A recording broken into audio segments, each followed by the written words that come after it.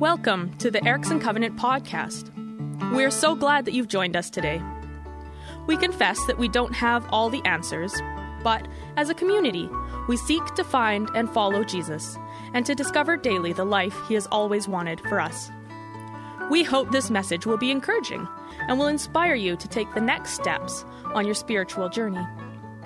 If we can help you in any way, please connect with us. The easiest way is through our website at ericksoncovenant.ca. Let's get started. So 10 years ago, I was taking a course on communication of the gospel. And as part of this course, I had to investigate how well normal Canadians understand the language we use as we try to point people to Jesus. So I looked at the way we talk about sin. And I did so by interviewing some of our neighbors. There were 3 men in their early 20s. We were living in Sarnia, Ontario at the time. So that's where we're at. And as I talked with them, it became clear was that the word sin just wasn't a part of their normal vocabulary. For 2 of them, it was never used. It wasn't a part of their normal life at all. For the other one, it was when he went back to his parents at home and went to church, because he was a Catholic when he was home. So it's so there, sin meant something, at least it was used. So the idea of sin, it's vanished from our society. Right? People do bad things.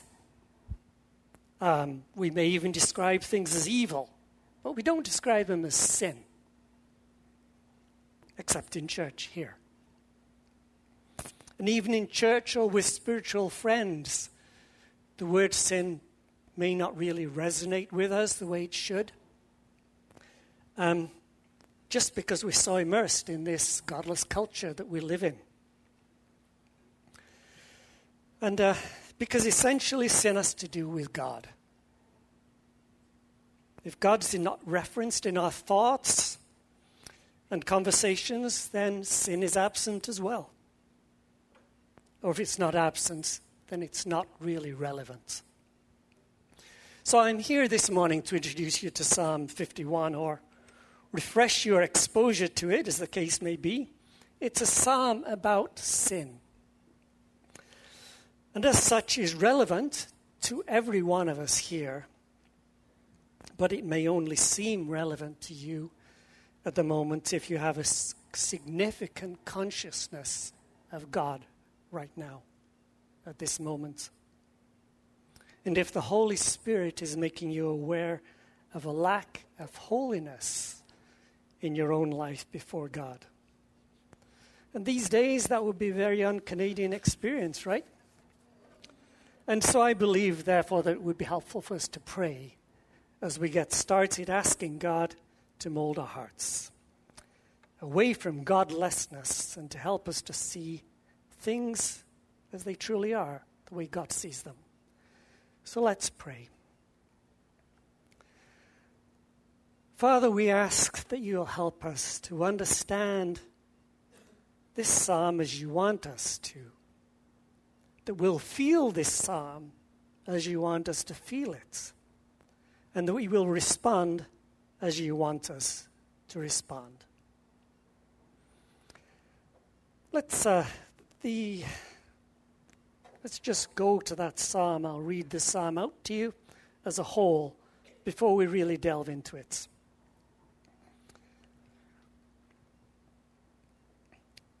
It's headed for the director of music, a psalm of David, when the prophet Nathan came to him after David had committed adultery with Bathsheba.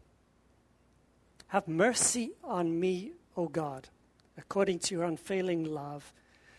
According to your great compassion, blot out my transgressions. Wash away all my iniquity and cleanse me from my sin. For I know my transgressions and my sin is always before me. Against you, you only have I sinned and done what is evil in your sight. So you are right in your verdict and justified when you judge. Surely I was sinful at birth, sinful from the time my mother conceived me. Yet you desired faithfulness even in the womb. You taught me wisdom in that secret place. Cleanse me with hyssop, and I will be clean. Wash me, and I will be whiter than snow. Let me hear joy and gladness. Let the bones you have crushed rejoice. Hide your face from my sins and blot out all my iniquity. Create in me a pure heart, O God, and renew a steadfast spirit within me. Do not cast me from your presence or take your Holy Spirit from me. Restore to me the joy of your salvation and grant me a willing spirit to sustain me. Then I will teach transgressors your ways, so that sinners will turn back to you. Deliver me from the guilt of bloodshed, O God, you who are God, my Savior, and my tongue will sing of your righteousness. Open my lips, Lord, and my mouth will declare your praise. You do not delight in sacrifice, or it would bring it. You do not take pleasure in burnt offerings. My sacrifice, O God, is a broken spirit, a broken and contrite heart. You, God, will not despise. May it please you to prosper Zion, to build up the walls of Jerusalem. Then you will delight in the sacrifices of the righteous, in burnt offerings offered whole. Then bulls will be offered on your altar. Okay, let's start looking at the psalm in a bit more detail. So it's a header. It gives the background to the psalm, which has been talked about a little bit in the service before. When the prophet Nathan came to David after David had committed adultery with Bathsheba. Now, I know that the Bible doesn't cover up the flaws of the major characters. If you've done any reading in the Bible, you're aware of that yourself. But this event is still very disturbing to me. And some of you know the story. For those of you who don't, I'll just recap it briefly here. It was spring. And King David sent out his men and the whole Israelite army to fight against the Ammonites who lived to the east of Israel. And then one evening, David was walking on the roof of the palace, and from the palace, he saw a beautiful woman bathing. I guess she thought no one could see her where she was. It was Bathsheba, the wife of Uriah. Now, Uriah was one of David's best warriors. He was one of the 30 men who'd been with David since before he'd been made king. A special group of fighting men were called David's mighty men. That was how they were known. So Uriah now was far away because he was with the army. He'd been sent away against the Ammonites. So what David did next was he sent for Bathsheba and slept with her. And Bathsheba became pregnant. So now David had a problem. He sent for Uriah to be sent back from the battlefront and received from Uriah a report on how the battles were going, and then sent him home to his own home, and a gift came after him. But Uriah didn't go home. Uriah just stopped at the entrance to the palace, and he slept with the palace servants there on the ground at the palace entrance. So David found out this had happened, so David questioned him why he'd done this. And he said he couldn't go home to eat and drink and sleep with his wife while his commander and all the rest of the army were living in tents or in the open fields.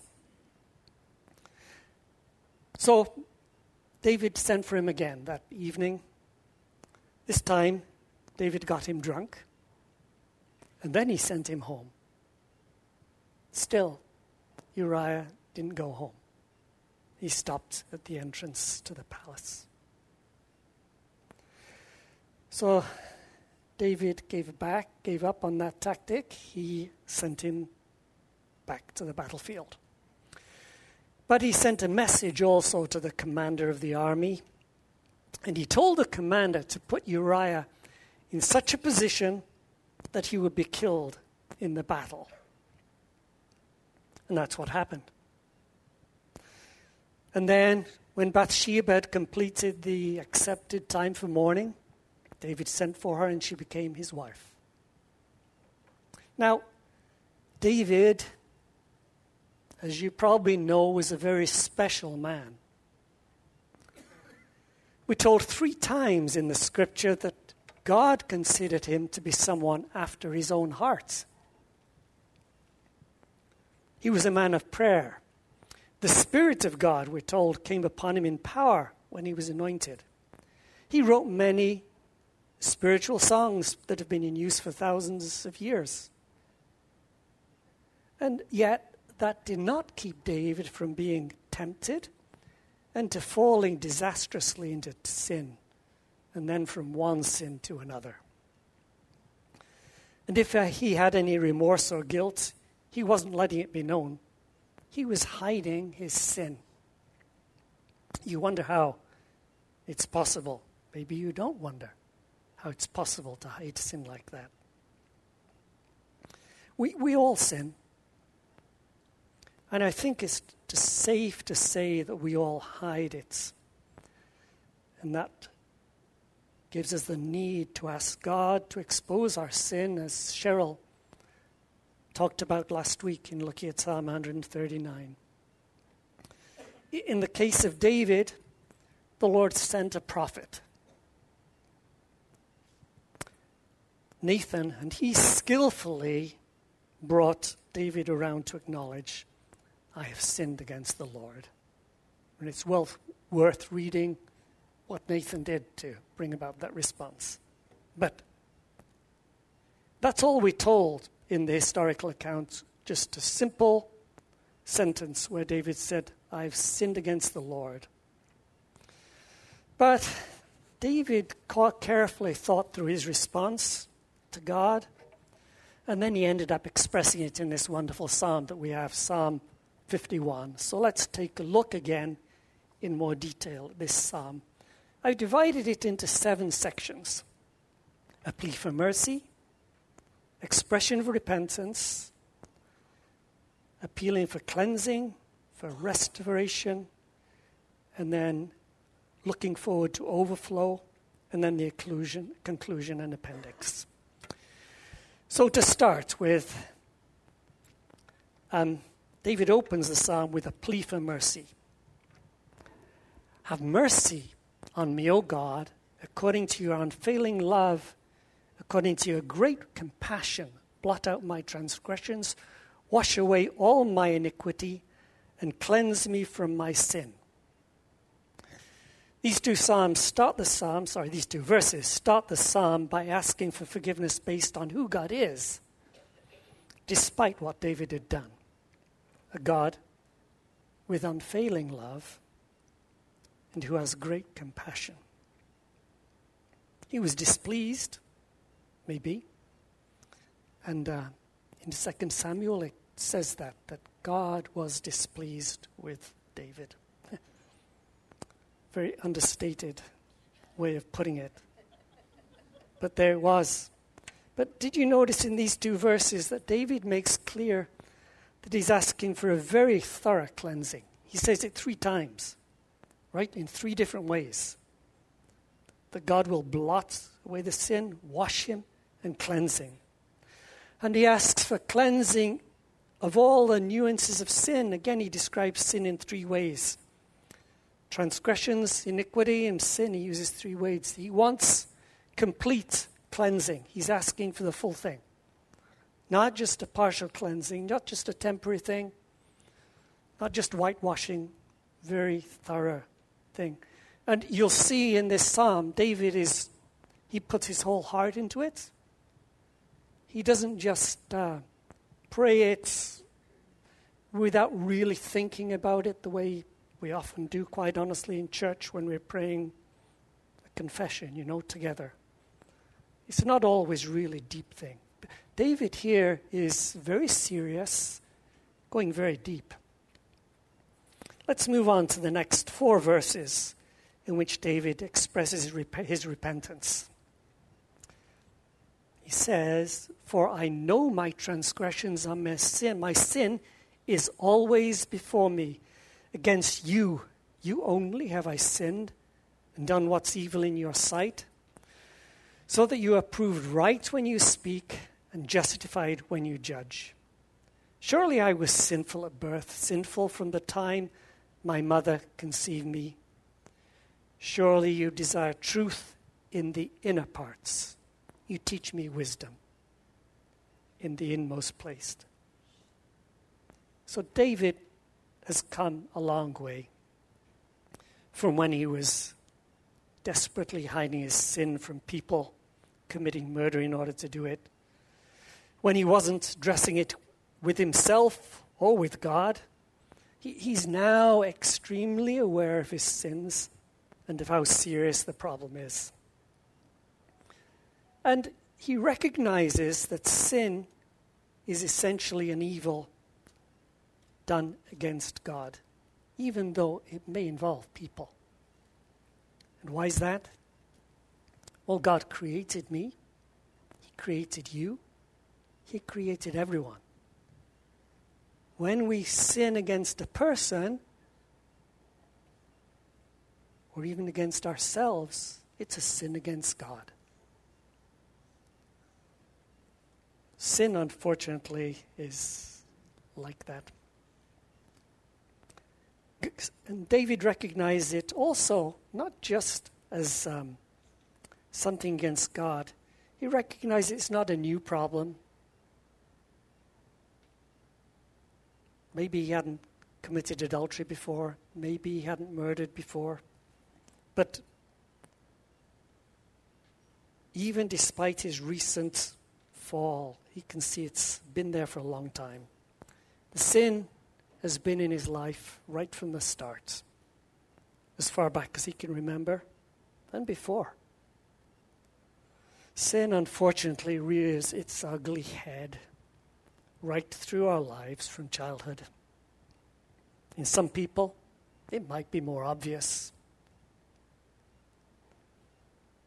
But it's there in you and me and everyone. And David also observes that sin is not superficial. It has roots deep, deep inside us. And God wants truth, even in the innermost parts of ourselves, our most private places, the place we may not even be aware of ourselves a lot of the time. So if we understand how deeply sin has a hold of us, as David describes it here, then we will realize how seriously each of us needs the touch of God right down in our hearts. True repentance comes from deep inside us. Wow, what repentance that is. David now moves on to look at the kind of cleansing that he's seeking from God. He says, "Cleanse me with hyssop, and I will be clean. Wash me, and I will be whiter than snow. Let me hear joy and gladness. Let the bones you have crushed rejoice. Hide your face from my sins and blot out all my iniquity." So he starts off, "Cleanse me with hyssop." Who knows what hyssop is? Anyone? It's a plant that grows in, well, where David lived. It's a kind of mint. It's in the mint family, shall I say, at least. And it's when the priests were doing the sacrifices, they wanted to sprinkle the blood of the sacrifice on people or something to be cleansed, they'd dip a bunch of hyssop in the blood of the sacrifice, and then they could sprinkle it. It just worked well for sprinkling the blood, I guess. And David is probably thinking here, particularly about the cleansing of lepers with blood from a sacrifice. That's described in Leviticus 14, because he uses very similar language and talks not only of being sprinkled with the blood, with the hyssop, but also of the washing afterwards. The language in the Hebrew is very similar. And anyway, as David made clear at the start of the psalm, he's seeking complete cleansing. And here he says, whiter than snow. You know, sin's weighing heavily on him, but his repentance is thorough, and he knows that God's cleansing will also be very thorough. And you can imagine once you've been sprinkled with blood to become white as snow, that's a thorough cleansing, right? And the complete transformation he's seeking and that he knows God can give is beautifully expressed in the next verse. You know, when we hear the sounds of joy and laughter, we want to join in, right? If you go past a place where people are laughing, it's really joyful, we're naturally drawn. We want to go and join in, be a part of that, just pure fun. And you know the feeling. David, at the moment, he felt totally crushed as though even his bones were crushed. And in despair, really unable to do anything, unable to respond to those sounds of joy. And so he prays, let the bones you have crushed rejoice. Now that's the NIV translation. But the Hebrew word for rejoice here, the basic meaning is dance. It's used for rejoice as well, but the basic meaning is dance. And here surely it's more appropriate to fit in with this psalm, with this poem, to translate it as dance. And then you've got this wonderful description of dancing that's totally impossible when your bones are broken or cracked, never mind crushed. You know, so totally appropriate after God's complete healing, dancing, following on. Wonderful idea of complete healing, moving on to a whole new kind of life. And that finishes the first half of the psalm, verse 9. If you notice, it's very similar to the first verse. And it's a kind of repetition of it. But we now move on. The psalm could end there. It doesn't. Because David moves on from healing to renovation, restoration, revitalization. That's what the next part of the psalm's on. So, verse 10. David says, create in me a pure heart, O God. And thank you for that song that we sang earlier. And renew a steadfast spirit within me. Do not cast me from your presence or take your Holy Spirit from me. Restore to me the joy of your salvation and grant me a willing spirit to sustain me. So total forgiveness. Now what? Get tangled in sin again? No. We need more than forgiveness. We need a new heart. A pure heart. And when we talk of a heart like this, right, we're referring to that place deep within us where our desires come from. Only God can create a new heart in us, a pure heart. You know that. You struggle, I'm sure, with that whole question of how come my heart won't get pure. You know? Just for a little while maybe, and then how come all these things come up from in there that we don't want to be there? Well, we do and we don't. It's a pure heart. The only way to get a pure heart is for God to give us a pure heart. Our hearts need more than minor tinkering. Some people do live reasonably good lives, reasonably happy lives without letting God do surgery. I know a lot of people like that. I'm sure you do. We all do. But if God, by His Spirit, has made you aware of the badness, aware of the playing with sin, aware of the avoidance of God that's deep-seated in who you are, then you also know you need God's help. You've had a taste of who God is, and you know you want His presence. David is afraid of losing the presence of God. And also, this is very interesting. David, at least to me, David prays that God will not take the Holy Spirit from him. We think of the Holy Spirit as belonging to the world after Pentecost. Belonging to the world after Jesus has come into the world and then released His Spirit when He died.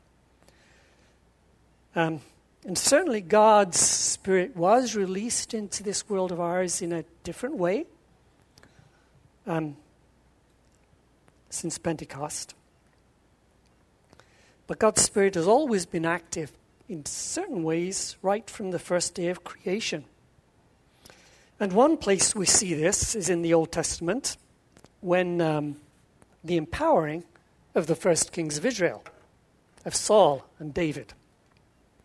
Right, Saul the first king, then David who followed him. And to understand what David is saying here, I think you need to know what happened when David was anointed to replace Saul as king. And that's in 1 Samuel 16, verses 13 and 14, if you want to look it up. So Samuel took the horn of oil and anointed David as king in the presence of his brothers. And from that day, the Spirit of the Lord came upon David in power. Now, the Spirit of the Lord had departed from Saul. Saul had sinned. He disobeyed God blatantly, and then he didn't repent. David's afraid of the same thing happening to him. Naturally. It did not, because David repented, as we see so clearly in this psalm, whereas Saul did not. Okay. Restore to me the joy of your salvation, prays David. That joy is so special because underneath it is the knowledge that no sin is dragging us down, away from the experienced deep, deep love of God. It is a joy that dances, at least in our minds and our hearts. Now, David is wise. He knows that joy can be fleeting. And so he prays, as we should, that God will, along with the new heart, give us steadfastness and a willingness to keep on living a good life, lived in the glow of God's light. Okay, moving on to overflow. Then, says David, I will teach transgressors your ways, and sinners will turn back to you. Save me from blood guilt, O God, the God who saves me, and my tongue will sing of your righteousness. O Lord, open my lips, and my mouth will declare your praise. So is David saying here that he's going to kind of give up the kingship? He's going to become a priest, right? Teaching the law of the Lord, or that he's going to become an evangelist rather than a musician? I don't think so. But what would happen, imagine what would happen after this event if one of the people in David's court around him, one of his men, would get caught in adultery? What then? Or if one of them committed murder. I think David is going to approach that person in a very different way, and they're going to receive him in a very different way.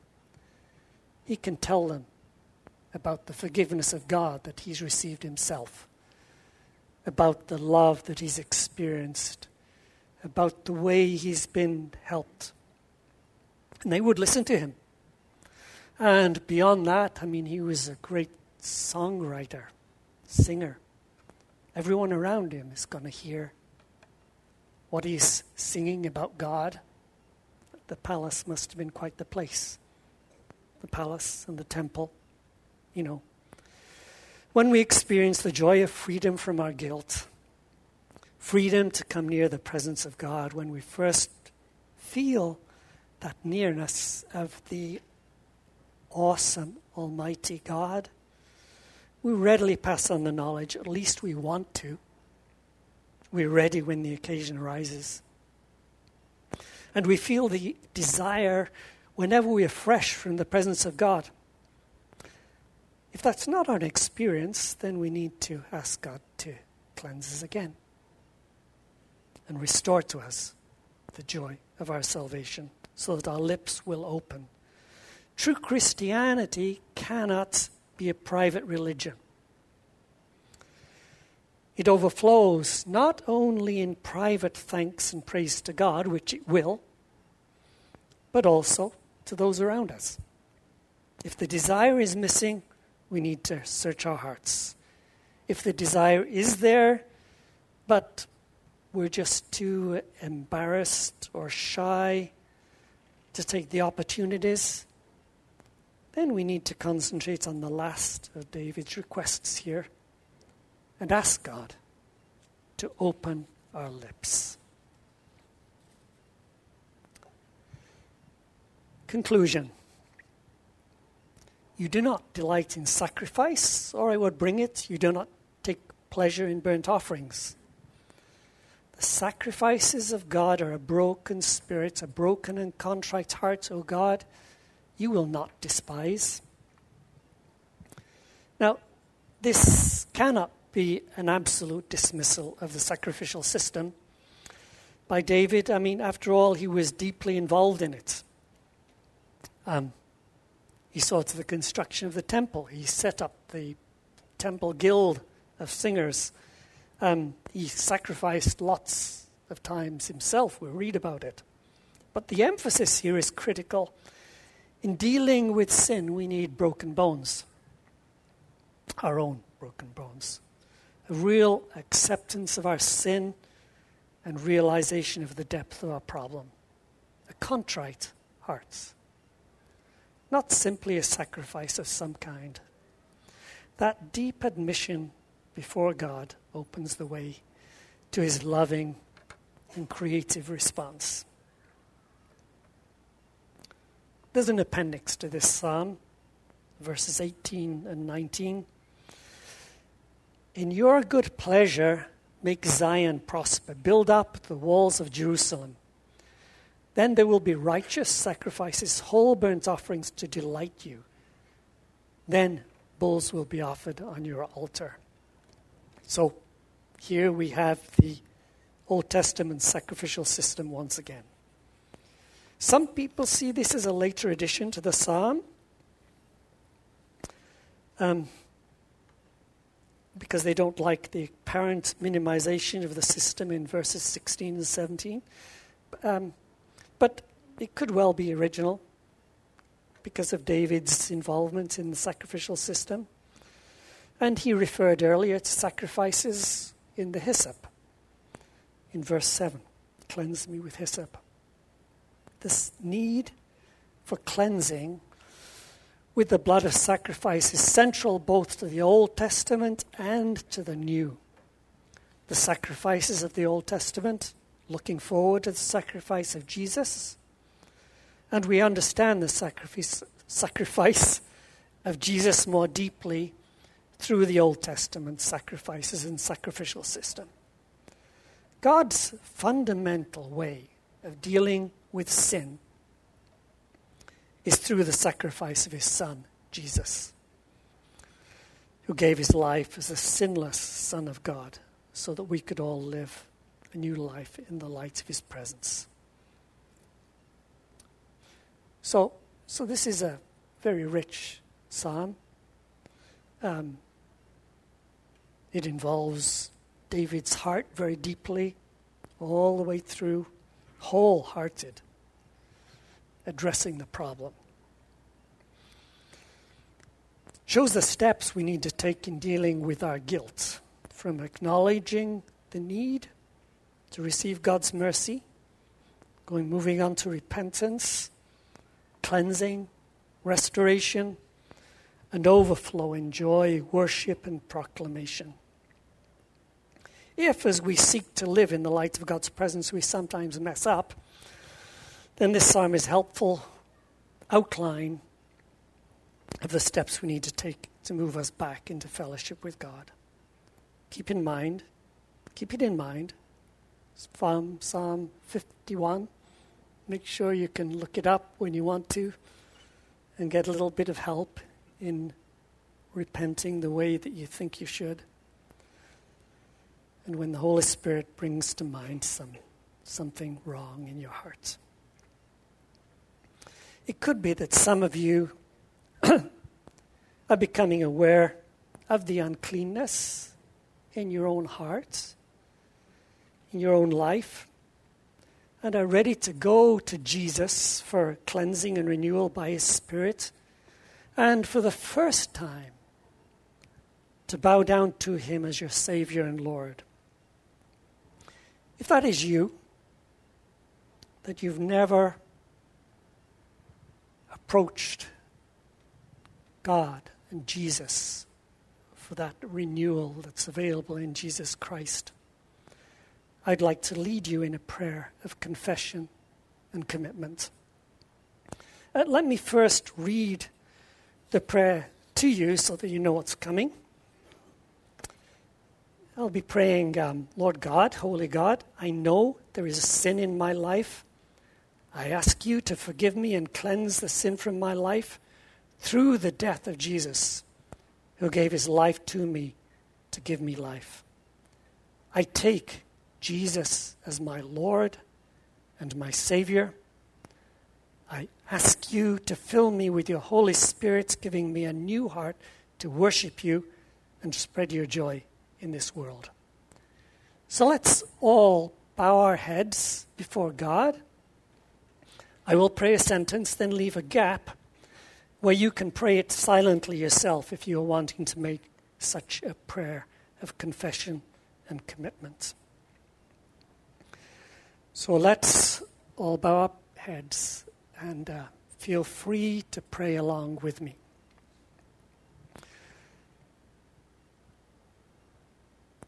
Lord God, Holy God, I know there is sin in my life.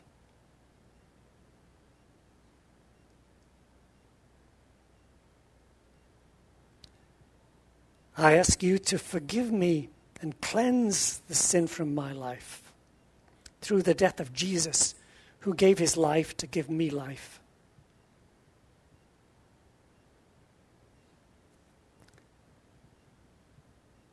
I take Jesus as my Lord and my Savior.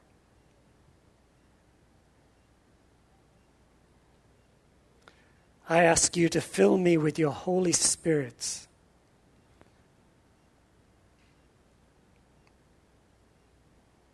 giving me a new heart to worship you and spread your joy in this world.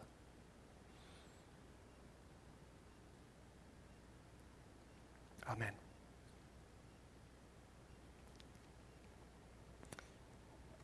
If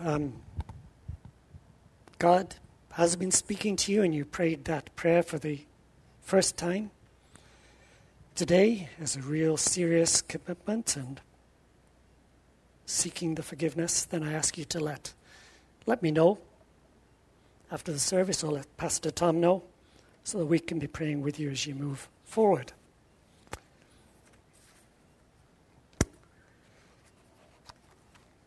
Okay, that's it. May you find in this psalm a really useful way to deepen the way you worship when you need to confess.